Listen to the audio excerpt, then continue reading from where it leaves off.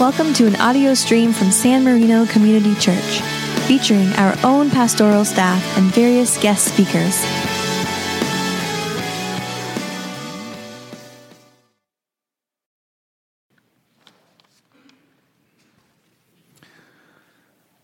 I have a good friend who is fond of saying that joy is not the absence of sorrow, it's the presence of God. What we have in our text in Luke is that kind of joy that comes out of a rather difficult predicament for Mary. But the presence of God leads her to a joyous song. I invite you to listen for God's word as it comes to us in the Magnificat from Luke's Gospel. And Mary said, "My soul magnifies the Lord, and my spirit rejoices in God my Savior, for he has looked with favor on the lowliness of his servant. Surely from now on all generations will call me blessed. For the Mighty One has done great things for me, and holy is his name. His mercy is for those who fear him from generation to generation. He has shown strength with his arm. He has scattered the proud in the thoughts of their hearts. He has brought down the powerful from their thrones and lifted up the lowly. He has filled the hungry with good things and sent the rich away empty. He's helped his servant Israel in remembrance of his mercy, according to the promise he made to our ancestors, to Abraham, and to his descendants forever." This is the word of the Lord. Thanks be to God. Will you join me in prayer? Gracious and loving God, in this season we have come to once again look into the manger in Bethlehem to see if there is something for us there. We have come to once again ponder what it is that has happened in this Christmas celebration. So quiet within us now any voice but your own. Still in us our anxieties and all our scurrying about to prepare for what is coming. And help us now to open our ears to hear your word. For we pray in Christ's name. Amen.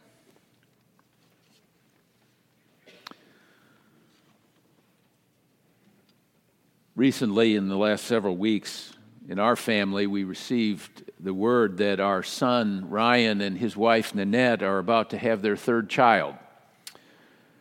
That means that Lynn and I are going to become grandparents again next June in 2018 with what will be our fifth grandchild. So we're trying to catch up to the Hagas.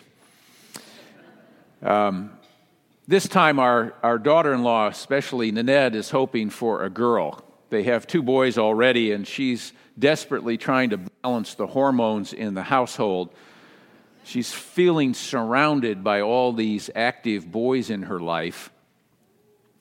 And since they're going to be with us on Christmas Day, we too will be surrounded by all these active boys, and we will enjoy Christmas with our pregnant daughter-in-law in our home. It's all very exciting. It's a future pregnant with possibilities. Now, the reaction to the news of pregnancies is not always that positive. Not everyone hears the news with the same ears. I can remember when my wife and I had learned that we were pregnant with our second daughter, I told my father. And when he heard the news, immediately it took him by surprise, and I could see by the look on his face that he was immediately concerned. And he wanted to ask me, "Have you really considered the cost of having a child? Are you prepared for the responsibilities of this expanding family? I mean, do you really have any idea what it's going to cost to put this kid through college?" And as he stumbled, trying to figure out how to respond to this good news that we were celebrating and sharing with him, I finally just helped him out, and I said, "Dad, I'm not asking you to raise this child. I just want you to be excited for us. We'll figure out the rest. Now, truth be told, I had recently quit my job and I was working for UPS delivering Christmas gifts. So there was a reason that he was concerned. And he just couldn't quite grasp the blind faith with which I was approaching life. There was this sense in which I was okay with my current situation, and he couldn't understand that. And now this other life was going to be dependent upon the decisions I was making. That concerned him more. And he wasn't wrong to be concerned at that point. I sometimes wish I could go back and have a conversation with him about that day. I'd love to be able to say, Dad, look, here's what's going to happen. I'm going to go and I'm going to complete 2 master's degrees. I'm going to become a Presbyterian minister. And I'll serve several churches, and I'll serve as the dean of students at Princeton Seminary, and I'll go on to be the chair of that board. And this child is going to grow up, and she herself will earn 2 master's degrees, and she'll marry this wonderful and this incredibly smart and loving man, and they're both going to live in a part of the country that neither you or I can afford to live in. It'll work out. But back then, I only had a vague sense that somehow it would work. I didn't know how. And that was the best I could claim that day. A little joy at this child who was about to be born. Now, recently, I received a letter from one of our members of the church here, Barbara Gage. It was following a delightful celebration that we had for Harry Gage's 90th birthday this fall. And this was his first Thanksgiving in his 9th decade of life. And Barbara shared a little bit more with me and with those of us who were present for that celebration than she could share on that particular evening about Harry's life. She concluded the letter with a quote from Soren Kierkegaard. The quote read, "Life can only be understood backwards, but it must be lived forwards." I found that to be true. Perhaps you have too. And that's what makes this scripture so amazing to me. Here's Mary, pregnant, with an uncertain future. She's chosen to bear the one who is life, and that life was the light of all people. She has no clue how it's going to work out, but she has such faith that somehow God is present, and her joy leads her to song. She finally finds her voice after being stunned by the news of all of this, and she's able to sing praises to God. And it's a freedom song. It's a song about justice. Justice for all. Now, what would life be without surprises? I mean, maybe without some surprises, we'd be a lot less embarrassed, and some surprises we can certainly do without. But Christmas is not a surprise we can do without. It's one surprise the whole world is still trying to come to terms with. It's something we never expected at all.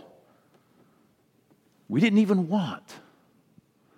But it's a gift from God that we have no way of taking back. Now, the Annunciation for Mary was unexpected. It was a surprise of the first order. Imagine Mary waking up, going about her chores. Suddenly, without warning, this stranger appears to her and tells her she's going to have a child. "Greetings, favored one. The Lord is with you. Do not be afraid, Mary, for you have found favor with God, and you now will conceive, and in your womb you will bear a son." We know now how it turns out, but nobody knew it yet. She's not physically or emotionally ready for this. She's very likely a teenager At that point, because people got married much younger in those days, it's upsetting all of her plans to marry Joseph. This is going to bring embarrassment to her family. She's surprised. She's puzzled by this stranger who first has to calm her down so she can even comprehend what's being said. But to her credit, Mary has the fortitude to reply, "Here I am, servant of the Lord. Let it be with me according to your word." And then when she finds her voice, she sings Magnificat. God has acted to redeem the world. Now, this year we've seen some remarkable stories of sexual harassment that women have had to tolerate from unrestrained men, often colleagues or bosses. Apparently, we're learning that just being in the workplace has some remarkable risks for women. It's been a year of revelation. #MeToo. One writer commented in the Wall Street Journal recently that, quote, "Incidents of sexual abuse on this scale don't randomly erupt. They grow from the complex climate of a nation's culture. These guys aren't blips or outliers. These men are a product of their times. Their acts reveal a collapse of self-restraint that in turn suggests a broader evaporation of conscience. The sense that doing something is wrong. We are seeing now how wrongs can hurt others when conscience is demoted as a civilizing instrument of personal behavior." End quote. In the article, he quotes Rochelle Gerstein, who claims, quote, "The sense of the sacred and the shameful gradually declined across the 20th century as writers and artists rejected former ways of thinking about personal propriety or reticent behavior." End quote. The decline of the sacred leads to a decline in our moral behavior. Now, finally, this fall, we're hearing from a woman's point of view that they're fed up with the injustice of all of that, with the kinds of treatment that they've had to endure. Many women are finding their voice. That's what Mary did.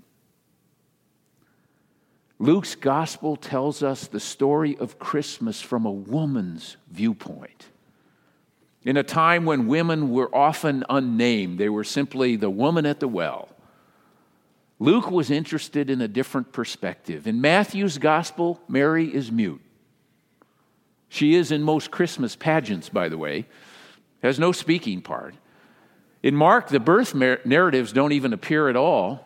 Throughout the New Testament, Mary, when she is acknowledged by name, doesn't have much to say. Paul, the apostle who wrote so much of the New Testament, simply writes that Jesus was born of a woman. But Luke's Mary not only has something to say, she has something to sing about. Known as the Magnificat, Mary's song has been set to music by the world's greatest composers throughout the centuries. Mary, who is of low estate, a euphemism for being poor, she sings a solo aria about her destiny, but also a freedom song for all who experience oppression, especially the oppression of poverty. She sings for all who, despite their circumstances, still believe that God will make a way where there is no way. And her cousin Elizabeth declared Mary's faith when she said, "Blessed is she who believed that there would be a fulfillment of what was spoken to her by the Lord." Now, just like Mary, we may not be able to choose everything that happens to us in life, but we get to choose how we respond. I know people who have this running narrative of their life that they're a victim of something. or someone, a victim of their parents' dysfunction perhaps, or a victim of economic hardship or unjust social structures, or a victim of unfair employment practices, or a victim of gender discrimination, a victim of harassment. And I'm not suggesting that these problems don't exist or aren't real. They are. And I'm not suggesting that we shouldn't confront social injustice when we face it and where it exists. But too often, I think, some find conspiracies where there is none. And they learn to play the role of a victim in their own life. Mary may have been poor, she may have been underprivileged, but the story that she chooses to use to interpret her life was not that of a victim, but that of a child of God. And she was a child of God participating in the Lord's unfolding drama of salvation for the whole world. She was one of God's elect. And isn't that what we hope little June Beatrice Parker will understand and believe about herself? That she is also one of God's elect? That the Lord intends to bless her life in order that she might be a blessing to others' lives? That this child has the image of Christ imprinted in her now and can approach life with faith and with hope and with great love, not because there aren't problems and challenges in life, but because she's not a victim, but a victor, because of what God has done in Jesus Christ our Lord and what God will do and bring to pass. You see, life can only be understood backwards, but it must be lived forwards with faith. Now, there are many things in life we don't get to choose. We don't get to choose our parents, our siblings. We don't get to choose our genetic predisposition for cancer or for Alzheimer's. We don't get to choose the talents that we have. But when it comes down to it, lots of things happen to us that we don't plan and we didn't want. But we get to choose how we respond. We can choose the storyline of our own lives and the stories that will give our life meaning and significance. And that we get to choose how we will interpret what happens to us.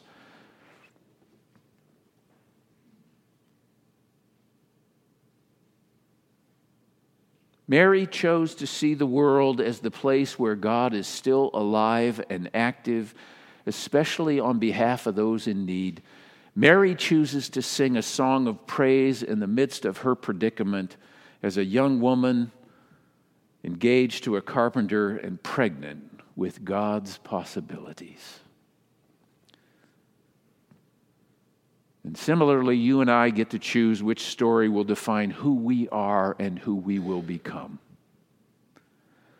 We may limit our concerns in our lives to smallness, to those in our own family and those who like us, and we may limit our goals to misshapen desires.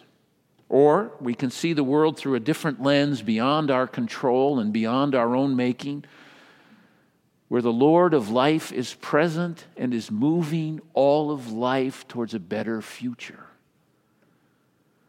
And we can broaden our concerns to include the concern for others and for a world where everyone might have food to eat and a place to lay their head, where they can make a living and they can build a future for their families. I don't really know precisely how all that's going to happen, but let's figure it out together. I know this: it won't happen without faith. It begins with some sense of confidence that God, who gave us life, has not abandoned us and is leading us into the future. And we can strive for a world that belongs to God and not to greed, not to evil, not to predators, where insignificant people like Mary and you and me can make impossible contributions and participate in God's unfolding drama of life. We can choose whether we'll live by faith, empowered by love, or whether we'll live stingy lives filled with complaining and anxiety about an uncertain future while playing out the worst-case scenarios in our own minds. So the question is there a song in your heart this morning? Even though life hasn't turned out as you expected it to, can you sing a song of joy this day, or is there bitterness and a sense that you've been somehow victimized by life? You see, the coming of Christ is about the intersection of the divine and the human, and that is always a surprise. It's not a story about separating the spiritual from the material. On the contrary, it's a story about the spiritual entering into loving, blessing, redeeming, embracing this world in which we live with all its brutality and all its brokenness and transforming it. It's all very exciting. A future pregnant with possibilities. But we don't all hear it with the same ears. And like Mary, we will only understand life backwards. We must live it forwards. So may God help us to live with courage, with a song in our hearts. Amen.